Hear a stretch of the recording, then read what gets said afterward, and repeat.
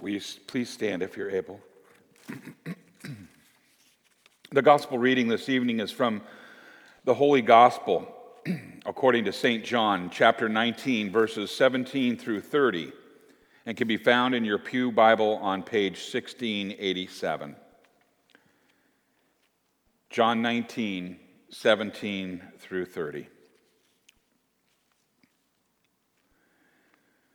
Carrying his own cross, he went out to a place of the skull, which in Aramaic is called Golgotha. There they crucified him, and with him 2 others, one on each side, and Jesus in the middle. Pilate had a notice prepared and fastened to the cross. It read, "Jesus of Nazareth, the King of the Jews." Now many of the Jews read this sign, for the place where Jesus was crucified was near the city. And the sign was written in Aramaic, Latin, and Greek. The chief priests of the Jews protested to Pilate, "Do not write the King of the Jews, but that this man claimed to be King of the Jews." And Pilate answered them, "I have written what I have written." When the soldiers crucified Jesus, they took his clothes, dividing them into 4 shares, one for each of them, with the undergarment remaining. This garment was seamless. It was woven in one piece from top to bottom. "Let us not tear it," they said to one another. "Let us decide by lot who will get it." This happened that Scripture might be fulfilled that said, "They divided my clothes among them and cast lots for my garment." So this is what the soldiers did. Now near the cross of Jesus stood his mother's sister, Mary the wife of Clopas, and Mary Magdalene. And when Jesus saw his mother there and the disciple whom he loved standing nearby, he said to her, "Woman, here is your son." And to the disciple, "Here is your mother." And from that time on, this disciple took her into his home. Later, knowing that everything had now been finished, and so that Scripture would be fulfilled, Jesus said, "I am thirsty." A jar of wine vinegar was there, so they soaked a sponge in it. But they put the sponge on a stalk of hyssop plant and lifted it to Jesus' lips. And when he had received the drink, Jesus said, "It is finished." And with that, he bowed his head and he gave up his spirit. Here ends the reading, the gospel of the Lord. Praise to you, O Christ. You may be seated.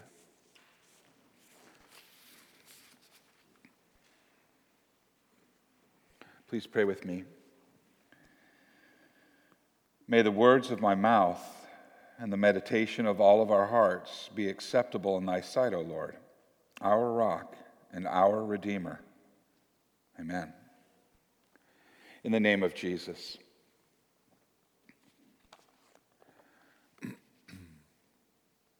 We just heard the historical account by John of the crucifixion of our Lord, our Savior, our high priest. And the world has been calling this day Good for a long time, Good Friday.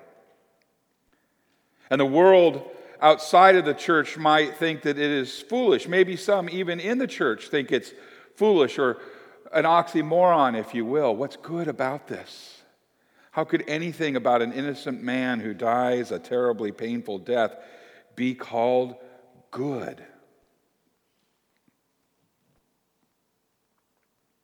When you hear that, what I just read, when you hear the prophecy of Isaiah that Ken read, when you read the psalmists, how does that make you feel in your heart? Can you feel the anguish? In your mind's eye, can you see that scene of Christ pinned to that cross? Can you see that scene where he has been scourged, beaten? Isaiah says, unrecognizable as a man. Can you see it? Can you feel it? Can you imagine the scene from his family's perspective? Through Mary's eyes, Mary, his mother. How does that feel? Does it feel good? Can you imagine the scene from a father's perspective? From the Heavenly Father's perspective? No, we can't, but as a father, as a man, as a brother, can you sense it? His mother, the disciples, and the soldiers bear witness to his holy death. And that magnifies our hope for eternal life. This isn't a story. This is a historical fact, witnessed by many people. It's fact. And that people witnessed and recorded his redemptive death, as John says, so that we may believe. I write these so that you may believe. It's shocking, this scene. It's heartbreaking. It looks like, from an outsider's view, that things are falling apart for Jesus. Things are falling apart for his ministry and for his disciples. For the Jews, things are falling apart. At least that's what most of the witnesses would have surmised. On a lighter note, do you remember the comic strip called BC? Yeah, right. It was a little comic strip. I don't even think they run it anymore. I don't get the paper anymore. But BC had the little cavemen, and they always had wise things to say, didn't they? I mean, in just 3 short frames, there would be some little pearl of wisdom. I found one today in regards to Good Friday. And it has the 2 cavemen. Caveman 1 is sitting on a hilltop overlooking a valley. And he says, I hate the term Good Friday. And his buddy says, why? And Caveman 1 says, well, my Lord was hanged on a tree today, on a tree that day. And this Caveman 2 says, well, if you were going to be hanged on that day, and he volunteered to take your place, how would you feel? He says, good. And his friend said, have a good day.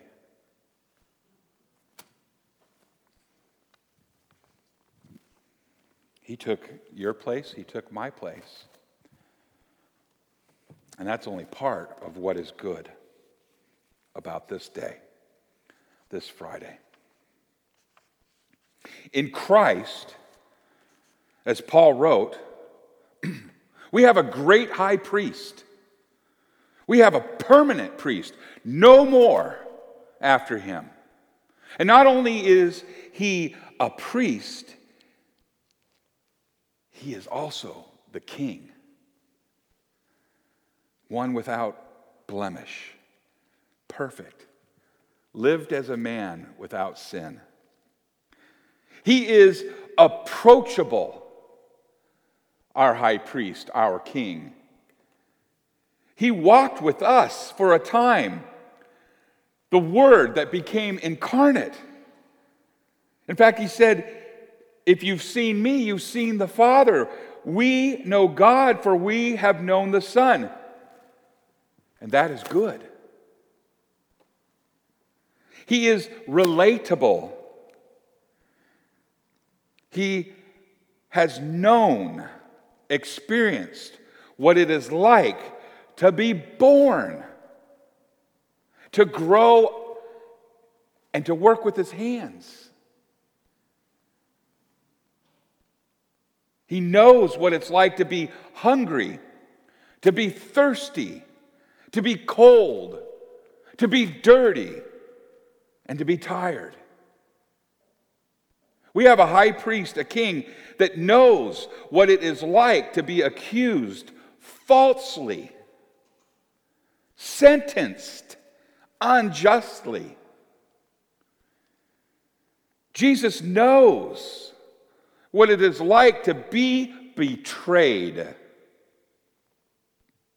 abandoned by his closest friends. Jesus knows the pain of scourging. Scourging. Ripped to his very bones. Jesus knows what it's like to be beaten. He knows what thorns in his skull feel like. And he knows what nails through his hands and his feet and pinned to a tree is like. He knows what it is like to die. Our Jesus knows everything about you and about me and what we've been through. And that is good. That is very good. Our priest, our king, he hears our prayers. He intercedes on our behalf. In fact, he taught us how to pray. And that is very good. He is a redeemer, a rescuer who is for us. For all who believe and call on his name, he is the Lamb of God, the scapegoat that took the sin of the world far away to a place called the skull. And he took death with him on that cross. He took death with him and declared, "It is finished." And that is good. Jesus once said, and the Pharisees and the experts of the law overheard him. He said to his disciples, "If you tear this temple down, I will rebuild it in 3 days." And in 3 days, from this Good Friday, we know that he proved it in that morning when he said, "Ta-da!" Right? He proved it. Last night we remembered the new covenant that Jesus declared on Maundy, Thursday, the night in which he was betrayed. In his new covenant, Jesus declares, "This is my body given for you." Jesus declared, "This is my blood shed for you." A new covenant. And the only one that can make a covenant like that is God himself. And that is good. Because we know that this covenant is lasting. until we are called home. And we know that this covenant cannot and will not be broken for those who believe and call out in the name of Jesus as Lord and as Savior. This is good. This is Good Friday. This is good for you and for me. Thank you, Jesus. Now, the world, again, would look at this as things are falling apart. Last Sunday, Palm Sunday, things were looking pretty good for Jesus, right? As he triumphantly came in to the city and Hosanna, Hosanna in the highest. And then the wheels came off. Things were looking pretty bad, falling apart. He would say, do not let your hearts be troubled on this Good Friday. Do not be troubled over anything. Is your world feeling like it's falling apart? We know that with Jesus' perfect work on the cross, we know that with Jesus' perfect light and life and work in your life, things aren't falling apart. Things are falling into place perfectly. In the name of Jesus, amen.